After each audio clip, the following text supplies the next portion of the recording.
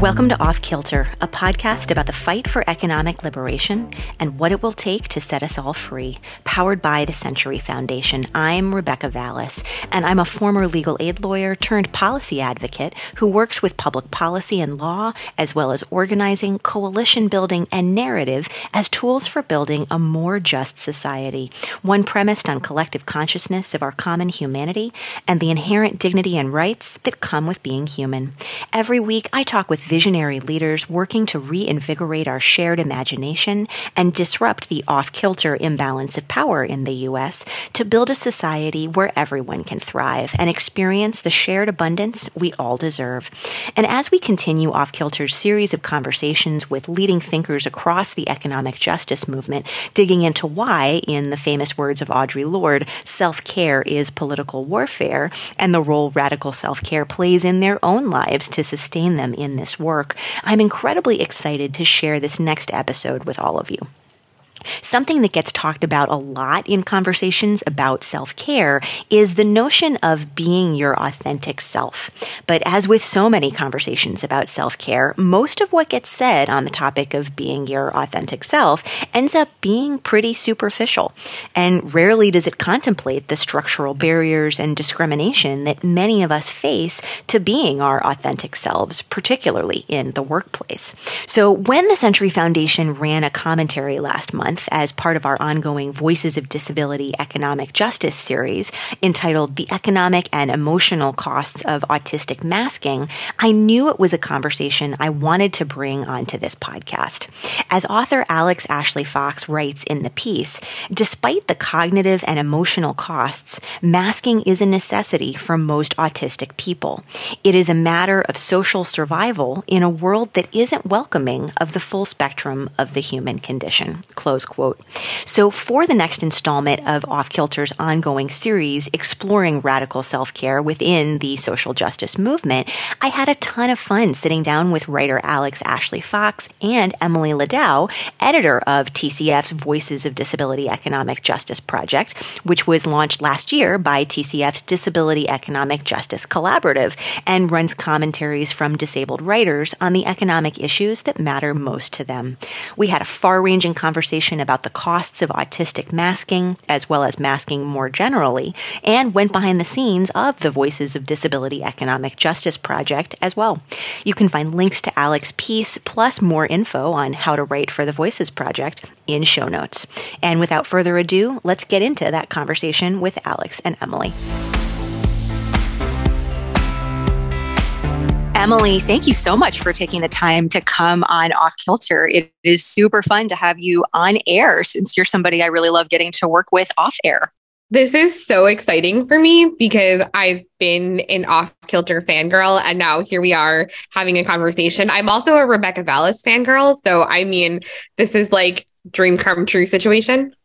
Well, it's a mutual admiration society for sure, because I've been a longtime Emily Ladau fangirl as well. So this is going to be a really fun conversation. So I feel like the right place to start is to say that you have a ton of different ways that you are a real leader within the disability rights and justice community, and in that various multidimensional leadership that you bring, you wear a bunch of different hats.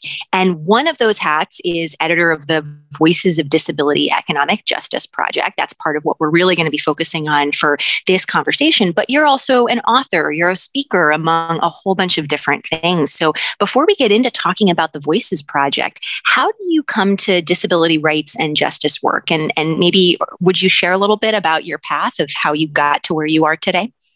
Yeah, absolutely. I'm happy to give a little background. And I would say that background is probably the exact right word for how I come to a lot of this work, because what is really important for me is not centering myself in conversations around disability, but rather talking about disability with the acknowledgement that I am only one person and that I approach this work as someone who exists at the nexus of privilege and of marginalization. And so I am really, really passionate about storytelling. And yes, I do share my own story from time to time, But what's most important to me is amplifying stories of disability from as many different perspectives as possible.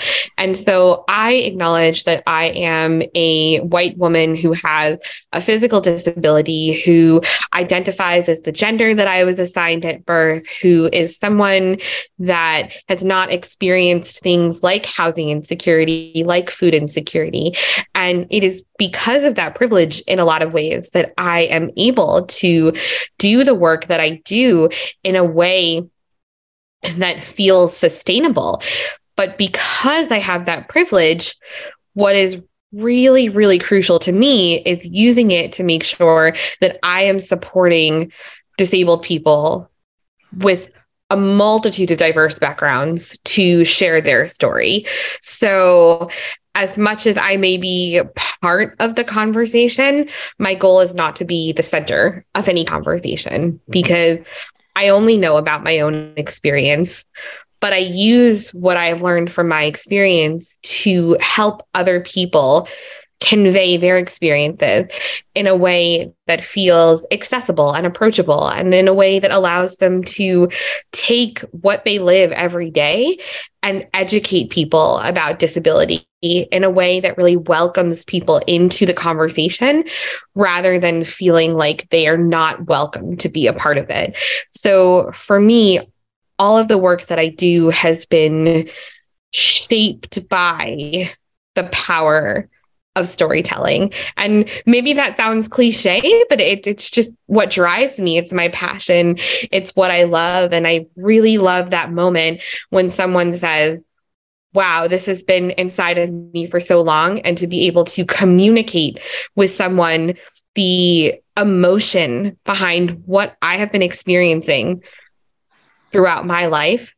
I mean, that's what makes me get up in the morning to do the work that I do.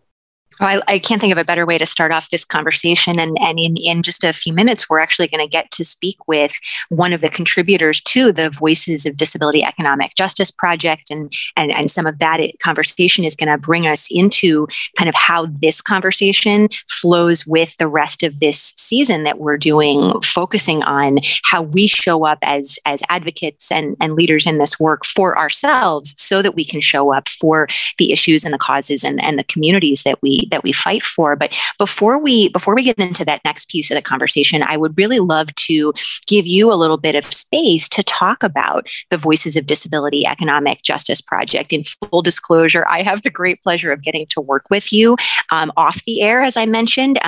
You're a member of the team, the Disability Economic Justice team at the Century Foundation.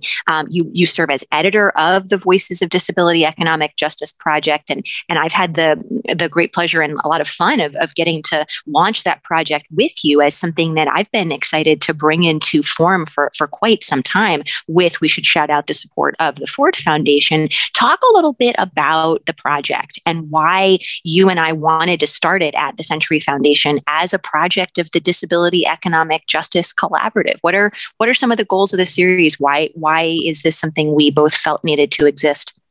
Gosh, I remember when you sent an email and you said, hey, I have something I'd like to collaborate with you on. And I knew in that moment that whatever you had in mind was going to be exciting. But I want to express my gratitude first and foremost for taking this tiny little brainchild and turning it into a full-blown baby that I get to, raise from the ground up in a lot of ways. If we can personify our project for a moment, it really feels like we're fostering the growth of something. And the Voices of Disability Economic Justice Project is really a chance to put a human face to so much of the policy conversation that we are having around disability economic justice. Because what we know is that the U.S. economy leaves disabled people behind. But what we don't always have a clear picture of is how that actually impacts people on an individual level, especially people who hold multiple marginalized identities. And so the Voices Project is really an opportunity to bring in first-person perspectives on a variety of economic issues. And we have covered things that I think are fairly central to the disability experience that perhaps people don't always think about, whether we're talking about Social Security benefits, whether we're talking about the overall workers' rights movement, or even things like how the holidays impact disabled people. Or maybe we're talking about what it's like to exist as a disabled person in a workplace setting, or we're talking about what it's like to require help in order to care for yourself or for your home. And all of these things come up regularly when you are disabled, especially when you are a multiply marginalized disabled person. But non-disabled people aren't always thinking about the ramifications and the economic implications of what it means to be disabled. And so it's really exciting to me to get to support people with a range of different identities to share their direct lived experiences and call attention to the fact that we cannot leave disability out of the conversation when we are talking about economic justice. Otherwise, it's not really an economic justice conversation at all. Yeah, I feel like you're laying out beautifully some of why this series, it felt to us and to lots of other people, needed to exist, and you've highlighted some of the topics that I've been really excited that contributors to the series have been able to hit on, even in the series' short life so far. One of the questions I want to kind of bring in next to pull on some of the threads that you just lifted up are, what are some of the narratives that persist when we don't include, let alone center, disabled people's voices and perspectives in economic conversations? There's a phrase that gets sort of raised up as a clarion call within the disability rights and justice community, which is nothing about us without us. It sometimes gets said in a way that maybe people don't quite understand what that means. And it's obviously a lot more than just people being in the room for, say, conversations about policy or advocacy strategy, because what we're also talking about here in this conversation is who's shaping the narratives that end up being the wallpaper in the room that we all live in together, sort of as a society. So, what are some of the narratives that are out there that continue to persist and get perpetuated when we don't have disabled people actually speaking for themselves? Well, I'll say that I actually learned from you the phrase makers, takers, and fakers, that sort of overarching thread of narratives that tends to follow disabled people around in terms of how we are perceived when it comes to economic contributions or employment or the support that we need financially, things like that.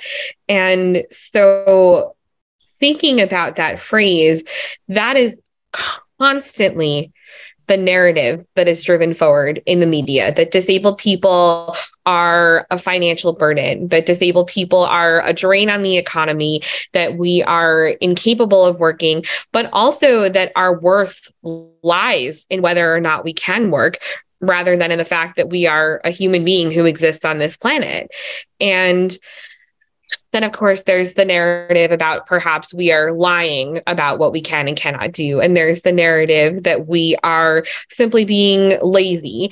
And all of these are so deep-seated in how people think about disabled people. The best way to push back against that is to have disabled people in charge of sharing our own stories. And you brought up the phrase, nothing about us without us. And I think that's such a crucial thing to keep in mind, because I remind people that it's not just nothing about us without us, but it really should be nothing without us, because every issue is a disability issue, because every issue impacts disabled people. And so whatever aspect of the economy, whatever aspect of life you were talking about, it is related to disabled people, because we are also existing on this planet and living our lives in this society. And so when I think about how disabled people are able to sort of shift the narratives about the disability community, it's not just on disabled people. It's also about ensuring that we are making room at the table for disabled people to meaningfully be part of conversations. I use the table metaphor quite often because the question is not just who's at the table. The question is really, is the table accessible? And then once you get to the table, who's leading the conversation? And then once we've left the table, what are we doing about the conversation that we just had? And so for me, the Voices of Disability Economic Justice Project is one way that we can begin to flip the script, because disabled people are not only at the table, they are central to the conversation that is being had there. Yeah, that's beautifully said. And just to also kind of further underscore one of the points that you made, right? Because it can't be said often enough, just every issue is a disability issue. And yet that is something that has only in fairly recent memory started to become something that people outside the disability community are aware of. It started to become a call and a phrase that we heard at national scale in the 2020 presidential election. That was actually an historic presidential cycle for the disability community, in that it was the first time that we saw every Democratic candidate for president release a disability plan, something that had never happened before in American political history. Excited for 2024 when, of course, I'm just going to be the optimist and say we're going to see every Republican candidate put out a disability plan too. But these are shifts that are taking place not just within our lifetimes. And I'd like to say you and I are not that old yet. We're getting older, but we're not that old yet. But these are shifts that are taking place like within even just the past several years. And obviously media and the sort of national debate, which media plays such an outsized role in shaping, has so much to do with what people outside of the disability community understand when it comes to, what issues impact who, and so that notion that every issue is a disability issue, every economic issue is a disability issue. These are things that reporters and folks in the media didn't understand, and many still don't understand until fairly recently. And so you would see not just the unfortunate and stigmatizing and ableist narratives that you were outlining, that makers, takers, fakers kind of paradigm, but you would also just see, and you still do, lots of, say, economic media coverage that doesn't even contemplate people with disabilities at all. So there's also just a dimension of people being left out because of a lack of awareness that, if we're talking about an economic issue, it impacts people with disabilities in disproportionate ways. So, we're going to get into a conversation in just a minute with Alex Ashley Fox. I'm so excited to bring Alex into this conversation as well. But Emily, I'm going to throw you one more question before we start to dive into really the meat and potatoes, or maybe the tofu and tempeh of this episode, depending on one's meat or non-meat eating habits. I'll put myself in there as someone who doesn't eat a lot of meat. But what makes this project, this Voices of Disability Economic Justice project, different from other ongoing commentary or op-ed or first-person perspective series? That's something I've been glad to see a lot more of in recent years. Multiple news outlets realizing, and blogs and platforms online realizing that first-person perspective is really, really important. How does this project differ from those other kinds of series, and talk a little bit about how you write, how you work with writers for this series? I feel that what differentiates us from so much of the coverage that I see out there is the fact that all of us who are part of this work identify as disabled, and we are filling the gaps that are so often left in mainstream media. And so, yes, there's absolutely coverage of disability issues and economic issues. But I think that the nuance tends to get lost in a lot of mainstream outlets, or disability gets a passing mention, or it's a special feature. It's not something that is covered with any sort of depth and regularity. And so the fact that once or twice a month, every month, I get to support a writer to put out a story that is specifically and distinctly related to an aspect of disability economic justice is miles apart, I feel, from the way that disability is covered by so many mainstream outlets. Because for us, it's not that we are necessarily just looking to cover it here and there. It's that this is our passion. This is central. This is important. And we recognize there's a gap in mainstream media. So we are here to do what we can to help fill that gap and reach more people about these crucial issues. And in terms of working with writers, one thing that is really important to me is recognizing that mainstream media so often passes the microphone to those who are most privileged, even as they are marginalized. And for me, I am not about looking at a pitch for perfect grammar or looking at what someone submits and saying, no, I don't see a story here. You didn't try hard enough. This doesn't interest me. What I'm really looking for is, how do we dismantle the ableism that exists in so many spaces that create stories and look beyond things like grammar, sentence structure, all of those rigid requirements that we have, and say, there is a story here. Above all else, there is a story, and there is a human being who wants to tell this story. And I want to support this person to tell their story.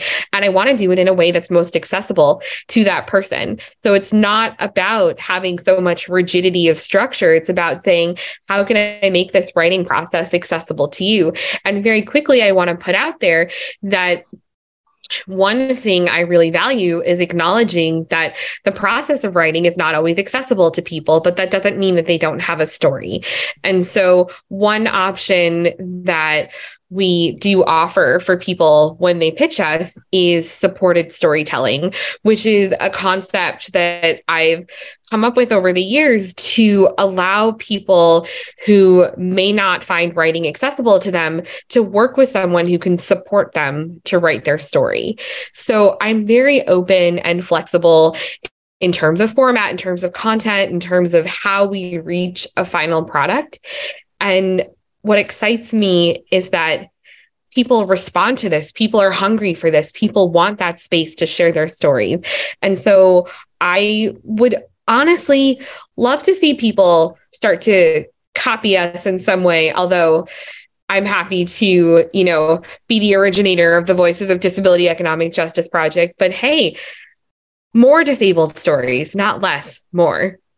Yeah, I love that. I love that. And so, Emily, it's such a great place to start for this conversation, and also just really excited to get to have you on the podcast and to have you on to talk about this amazing series now that it's been out in the world for, I guess, going on about 6-7 months now. And there's been just so many amazing pieces that have run as part of this series. So check it out. We've got links in show notes, and you can also just Google Voices of Economic Disability Justice Project, and you'll find it. It'll come up at the Century Foundation, tcf.org. So lots and lots and lots of great content that has already run as part of this series. And part of what we are selfishly hoping comes out of this episode is also that folks will pitch you. And so before we're done with this conversation, we'll make sure that we talk a little bit about how folks can pitch you, and we'll have a link to that in show notes as well. But Emily, you're going to be sticking around. And at this point, we're going to have a sort of a part 2 of this conversation, which I am so excited for. So Emily, don't go anywhere. Stick around with us. But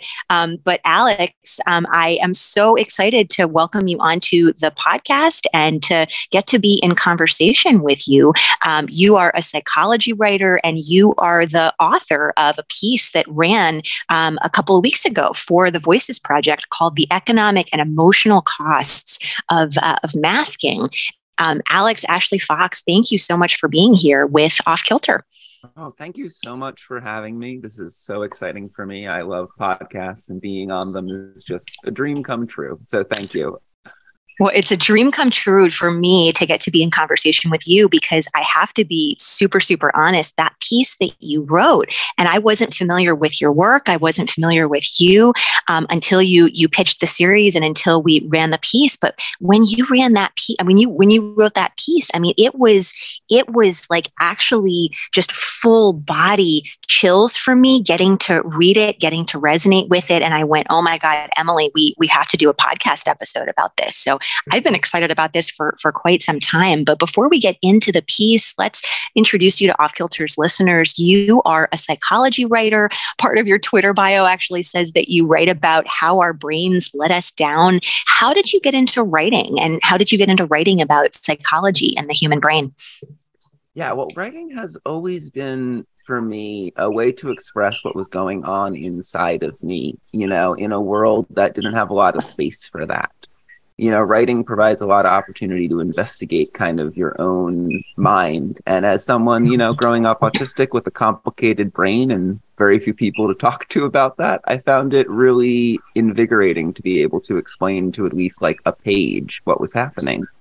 And like a lot of autistic kids, I developed this big fascination with like psychology and the human brain, because when you're on the outside looking in like that, and you just have this knowledge that I am not part of whatever this team is that I can see most people are part of, you get fascinated with, how does the brain work exactly? Why are we like this?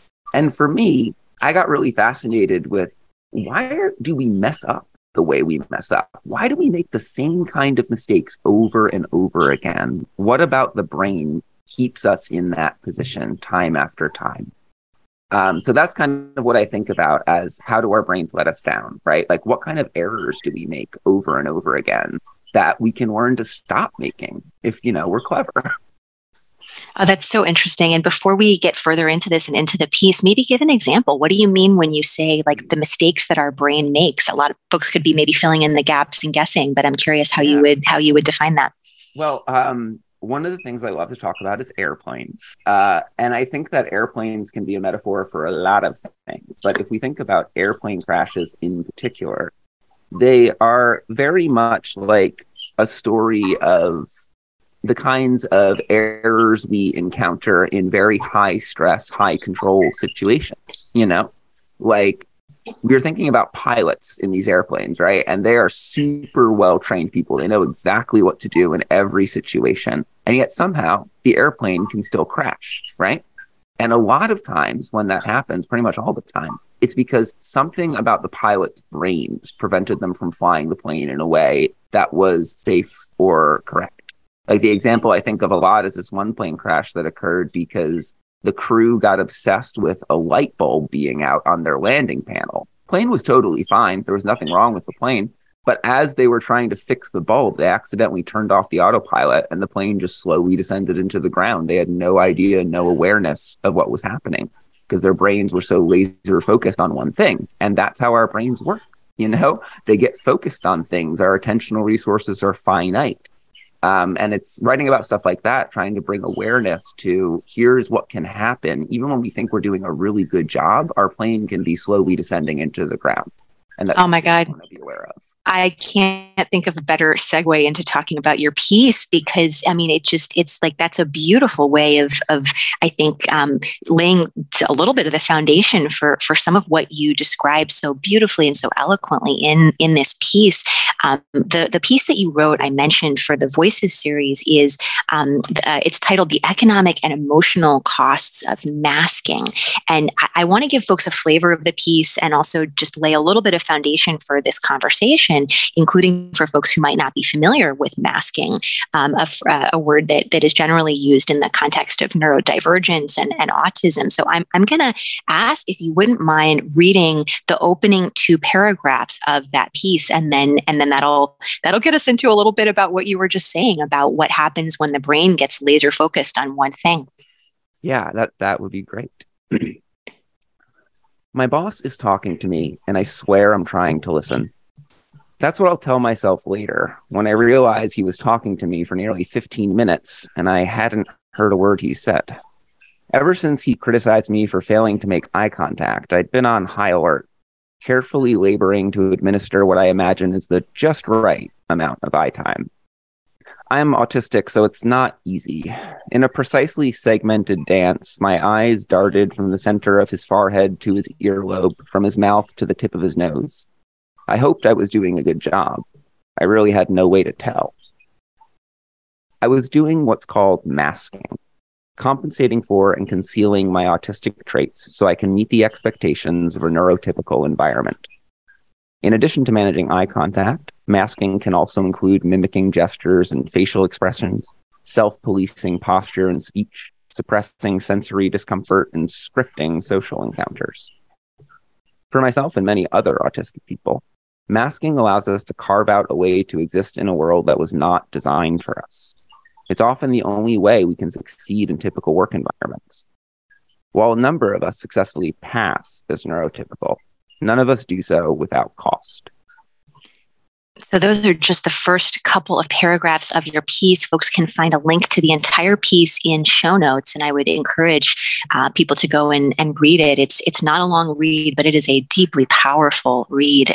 Whether or not someone is familiar already with autism, with neurodivergence, with masking, but Alex, masking is a term that has particular resonance for the neurodivergent community. And I feel like that read aloud that you just did included a really helpful definition for folks who might be hearing about masking for the first time or might have heard it, but they weren't super familiar with what it meant. So with some of the definitional work out of the way, I would love to get into some of the aforementioned economic and emotional costs of masking that you write about so beautifully in the piece. How is masking harmful to neurodivergent folks? You write in the piece about your own experience with masking to pass, as you were just saying, as neurotypical at a previous job. Talk a little bit about those costs, both emotional and economic. Help make that real for folks.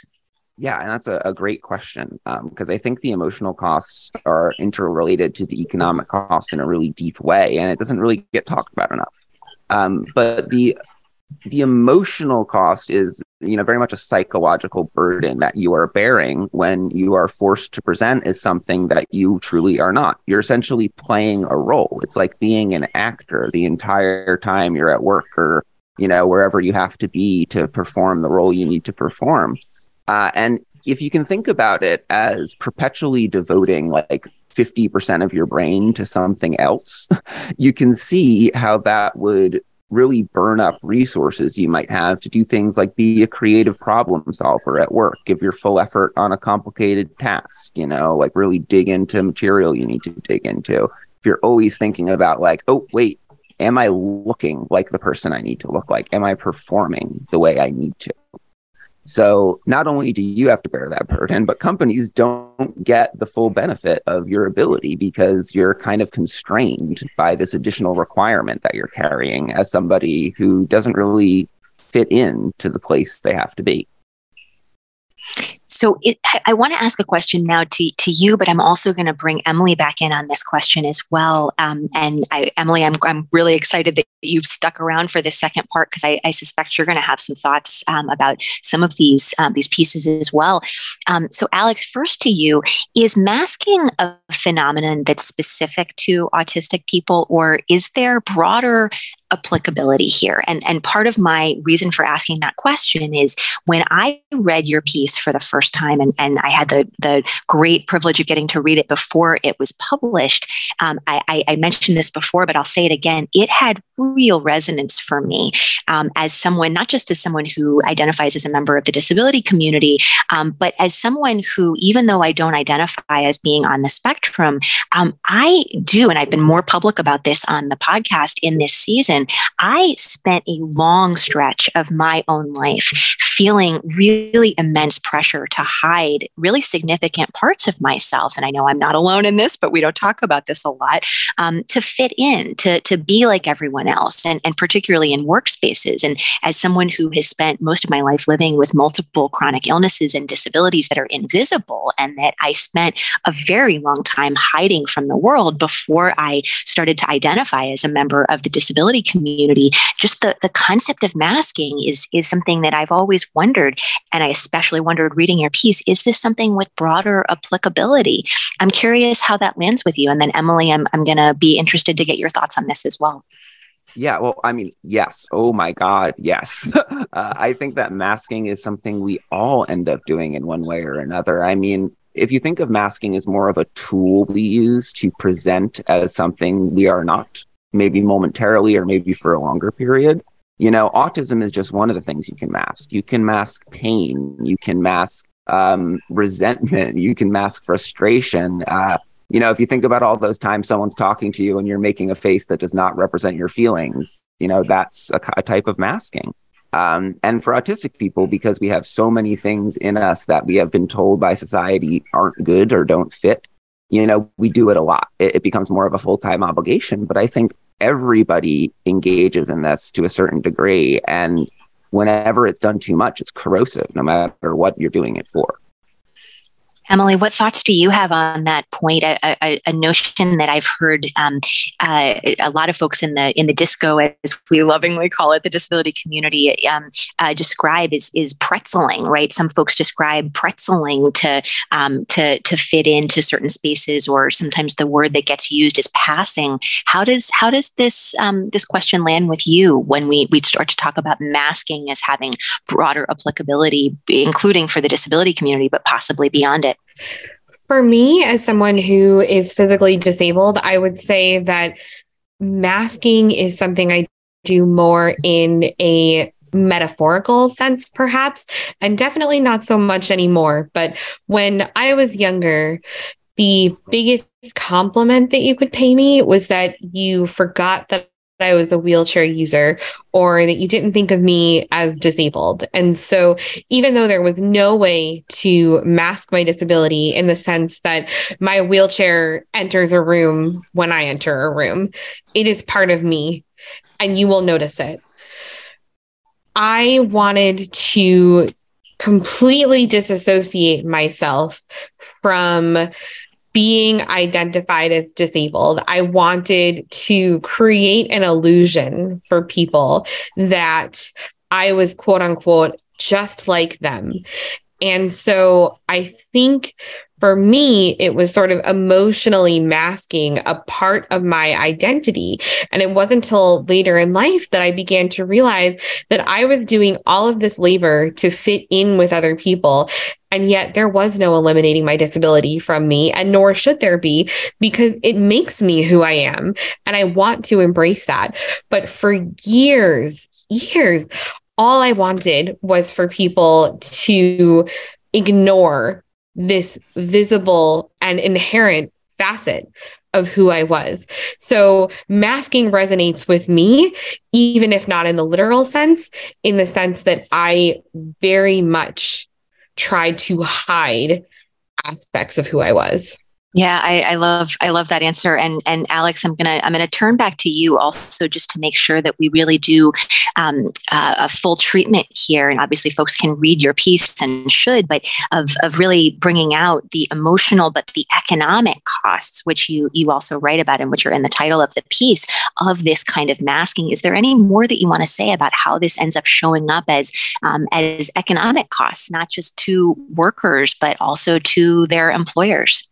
Yeah, well, that's a good question. The cost to organizations, I think, is difficult to quantify because data on this is challenging to come by, unfortunately. That's one of those effects of disability community being marginalized, is we don't have all the data we might like about ourselves.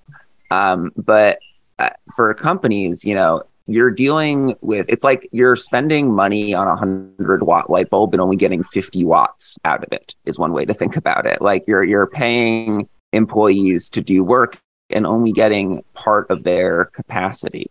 And the great thing, the amazing thing about autistic people is that we have such incredible capacities, but we need to be in environments that allow us to express those capacities, allow us to reach for those capacities. And when we do, we can be 100-watt light bulbs that shine at 150 watts, So we're losing out on a lot of just dollars and cents of productivity in employees, people being able to do the work they need to do effectively and successfully and have the kind of insights that drive organizations forward and produce competitive advantage. A lot of that stuff is creative work, and it requires, emotionally successful places in order to produce that kind of insight.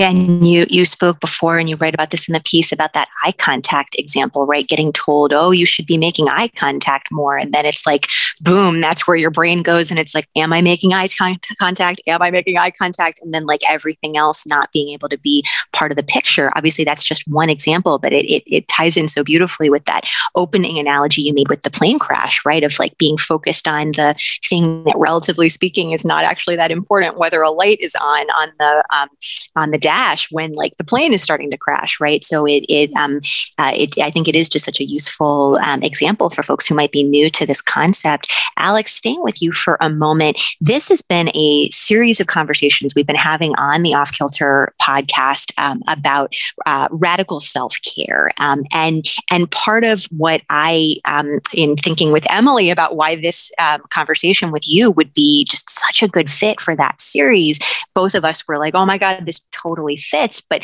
I really want to give you a chance to talk a little bit about how masking fits into a series of conversations about radical self-care for anyone who might not be seeing that connection in an obvious and straightforward way. And so I'll add that the notion of being your whole authentic self at work or elsewhere is something that comes up often enough these days to be something of a cliche, but I can't say I've ever heard masking come up, and certainly not masking for neurodivergent folks.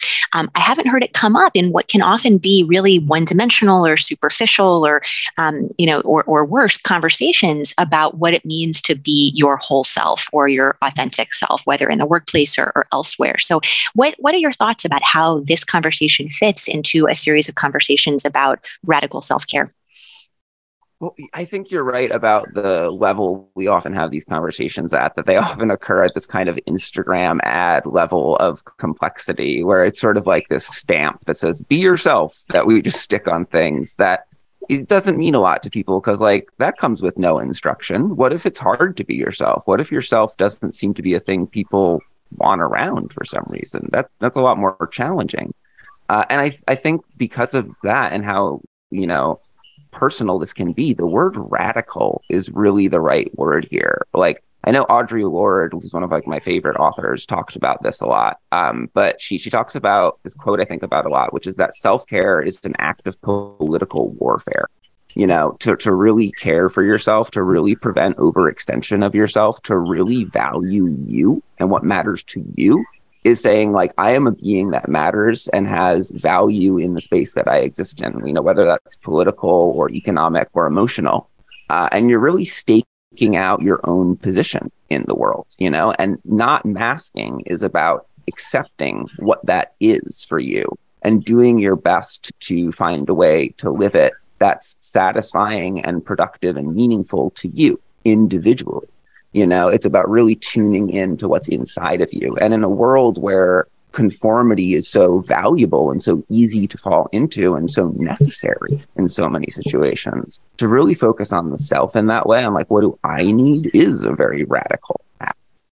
And for anyone who has not listened to the first episode of this series of conversations, I'll give a little plug to go back and listen to the episode titled Self-Care is Political Warfare with the brilliant, amazing Aisha Nyandoro. We get into what are the origins of that famous quote that so many people know, but so few people know the real story behind and the fuller context of, and what are the origins of radical self-care and how has it become watered down and commercialized over recent years. So go listen to that first episode if folks are looking for a little bit more of that context. But Emily, I want to take the same question to you, and you and I both immediately went, oh my God, Alex would be so great to have on talking about this piece as part of this series. How, in your opinion, does masking fit into a broader conversation about radical self-care?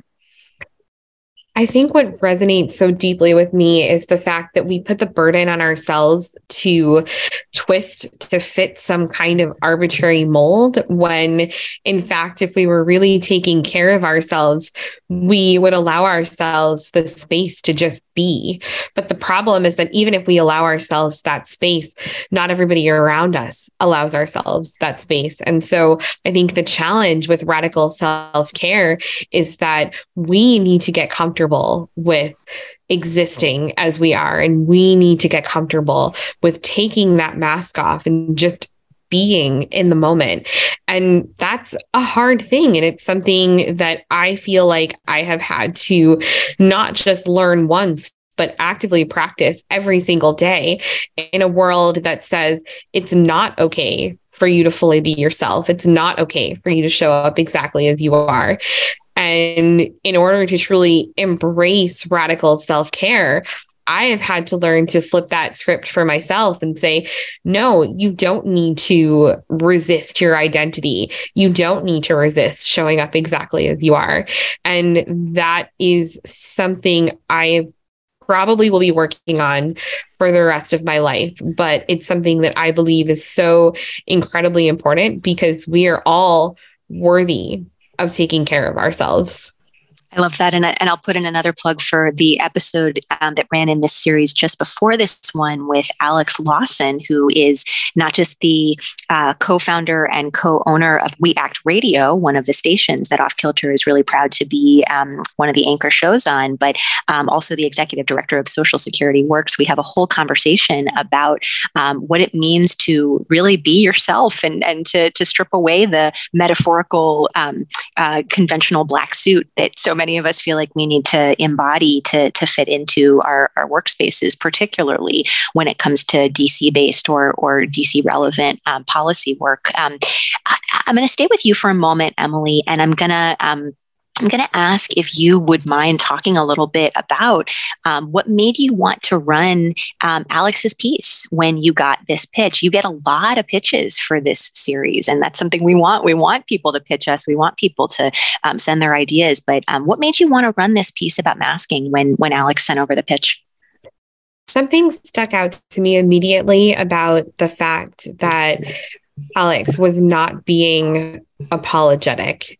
And that is an incredibly powerful thing for me, because in a world where we are always expected to apologize for the fact that maybe we are struggling in a work environment or we are finding something particularly challenging, I felt like this speaks to my understanding of disability economic justice. Because if we are to create a working environment that is truly just and equitable, then we would not expect people to put on a performance. We would not expect people to hide parts of themselves. And so I think it just resonated so deeply on a personal level that was what had initially made me interested. But also going back to what you said earlier, this is not a conversation that we have very often. I mean, yes, we talk about the ways in which disabled people are judged because of requesting accommodations at work. And we talk about all of the ways that disabled people are left out of recruitment and hiring processes. And we talk about navigating accommodations. I mean, we have so many of these conversations over and over and over again, but we're often doing it from that economic standpoint, and we're not doing it from that very deeply human standpoint of talking about the emotional toll that all of this takes on us as we're trying to navigate the workplace. And so to me, it felt like it was digging deeper to another layer of a story that we've already been told. Yeah, I love that. And that was certainly my intention in wanting to have this be one of the conversations as part of this series, because it is that sort of deeper layer that we're looking to kind of get down to the bottom of as we have these conversations that are around topics that are usually at that superficial and often sort of, they're trying to sell you something kind of level, as Alex was referencing, right? That Instagram image level. So Alex, I'm going to bring it back to you and get us into a place as we start to close out this conversation about what the solutions are. And that's something we always like to lift up on this show, not just lifting up the problems, but also talking about the solutions for you. And you write about this in the piece: self-employment, as opposed to being working for an employer in the traditional context structure, has been at least part of the answer. And you report in the piece that self-employment for you has, quote, unleashed enormous productivity. So the light bulb, a metaphor is kind of very much in my mind, thinking about your wattage that you're metaphorically able to radiate in your current situation, being self-employed now.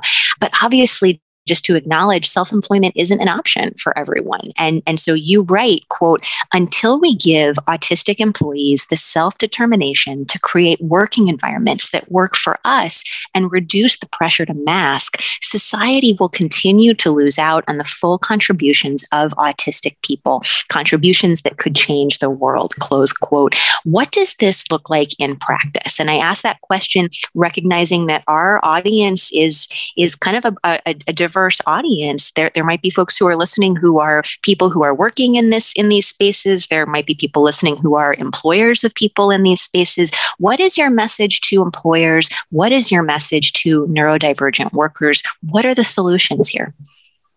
Yeah, and I think there's a lot of potential solutions here, because I think, everybody kind of comes to environments that work for them in their own way in kind of a very literal sense. But from a very broad sense, what I'd want to see from employers is a greater sense of trust in your employees to know how they can get their work done best. I've worked in a lot of places where the biggest concern of management has been control over their employees and monitoring their productivity. And I have found this really corrosive to a lot of people, but especially to me. Whereas an attitude of trust can, cause people to not only be loyal, but to work harder for you. And that can be difficult in an organization where you have a lot of people and maybe not everyone is worthy of that trust. But I think you can be astonished what will happen when you give people the tools they need to create places that can function for them. And not just for your autistic employees, for all of your employees, It's very easy to dictate top down kind of what we feel is comfortable as a working environment, but a bottom up approach can be much more successful. And for neurodivergent workers, I guess my call is, unite and take over. I think having us get together and discuss what makes working hard for us, what could change, it can help us create ideas that can be implemented successfully instead of just having individuals, trying to seek accommodations, like actually having a discourse about what is this like for us? What do we like? What do we dislike? What could be better? I think all of that can move us forwards. Yeah. And I want to stick with you for another moment, Alex, before bringing Emily in on this question, because obviously accommodations aren't the entire picture, but they are part of it, right? And that is something that folks who, may not know a ton about disability law and disability policy, most people are familiar with the Americans with Disabilities Act at a minimum, right? Something that we at least as a society talk about every July, even though we should be talking about disability policy every month, because as Emily was saying before, every issue is a disability issue. But clearly accommodations are part of this too. And you write about that a little bit in the piece. What does it mean for autistic people to have the right accommodations for their specific needs? For folks who might not be familiar with what those accommodations might look like, maybe talk a little bit about that in a little bit more detail to make this a little more concrete for folks. Yeah, and I want to give a big shout out to the ADA as being just a really valuable law that exists. It protects a lot of disabled people and gives us opportunities to work in places where we might not be able to otherwise because of these accommodations. Having the right to seek a working environment that's functional for you based on your disability is really invaluable. And for autistic people, every autistic person has their own kind of experience of autism, but in general, like things I've seen from a lot of autistic people is like being able to control the sound or being able to control the kind of visual environment or how many people are around me, having that ability to be in a space that feels comfortable to me when I'm doing my work and allows me to focus the way I need to focus, limiting my interruptions, not having to go to meetings 4 hours out of the day. Things like that can really help us just navigate the world a little more comfortably.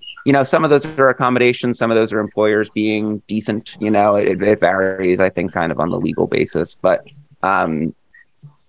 I think it's about seeking environments that can be functional for us with whatever tools we have available to us, And just to be, super brass tacks, a lot of what you just described is also just like a healthy work environment for people who may or may not be neurodivergent, right? I don't identify as neurodivergent. Maybe I should. Maybe that's a conversation I should have at some point with folks, because it's new. My own journey has been, as is pretty customary for folks, one that has had many chapters in it in terms of identifying as part of the community in a number of different ways. But setting that aside for now and saying I don't identify today as neurodivergent, I will say a lot of what you just described are really important working conditions for me, and probably for a lot of other folks who are listening, for us to be healthy and sustainable in our relationship to our work and to our work environment, even though they might be accommodations that are very specifically and urgently needed for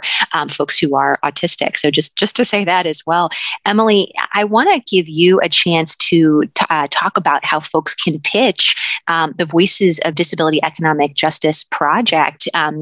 Before we run out of time, where can folks learn more about how to pitch? And are there any topics that you're especially looking for pitches on right now? So I imagine that the link to submission guidelines will be in the show notes, but we indeed do have submission guidelines, and they talk a little bit about the type of pieces that we're looking for, the length, and it also talks a little bit about what we're not looking for.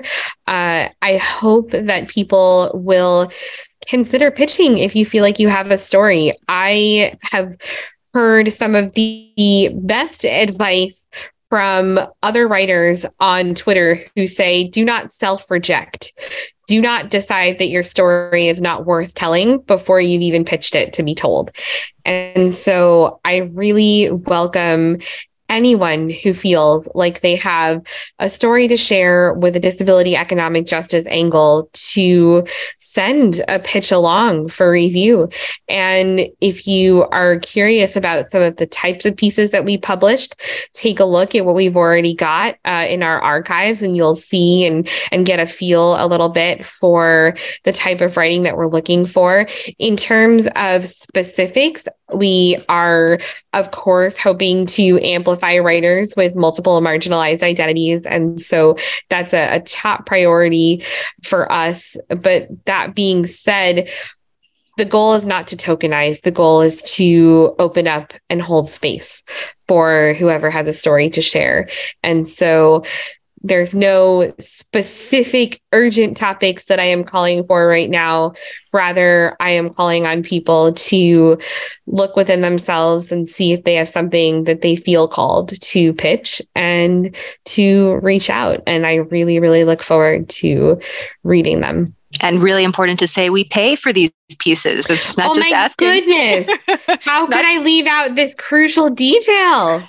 So we pay $500 a piece, and that's something we're really proud to do, and we think is really important. Obviously, no one should be asked to work for free, even when these are important stories that need to be told. So just need to throw that in there as well. We pay for these pieces, and if you're someone who, say, receives public benefits or SSI or whatever it is, we work with you to figure out how to make that work. And we have already done that with multiple contributors to the series, because it's important that we not let our broken disability policies stand in the way of people being able to participate in this project. So I'll just underscore Emily's pitch there, her call for pitches. So really excited to hear, hopefully, a bunch of pitches come out of this episode. And Alex, you're going to get the last word. Where can folks find more of your work? And do you have anything coming out or on deck or out in the world that you want to plug before we wrap? Yeah, well, you can find me on Twitter at @followAAFox. That's probably the best place to find what I have coming out right now, which is a series I'm working on about kind of the most common errors in major disasters, sort of what goes wrong when things really go wrong. Oh, I'm super excited for that. Yeah, I think it's going to be a lot of fun. And I want to give a huge shout out to Emily, by the way, as being an awesome editor to work with. Definitely pitch her. She's great. I could not agree more, and I can't think of a better place to end this conversation. So I'm really I had a lot of fun talking with both of you. I'm really grateful to both of you for taking the time. And Alex, I'm really excited and grateful for the piece, which I hope folks will go over and read in follow-up to listening to this conversation. Alex Ashley Fox is a psychology writer and a contributor to the Voices of Disability Economic Justice Project. His piece is called The Economic and Emotional Costs of Masking. You can find a link in show notes. And Emily Ladau is the editor of the Voices of Disability Economic Justice Project. And it was just so much fun to get to be in conversation with you both for the show. And that does it for this week's show. Off Kilter is powered by the Century Foundation and produced by We Act Radio, with a special shout out to executive producer Troy Miller and his merry band of farm animals, and the indefatigable Abby Grimshaw.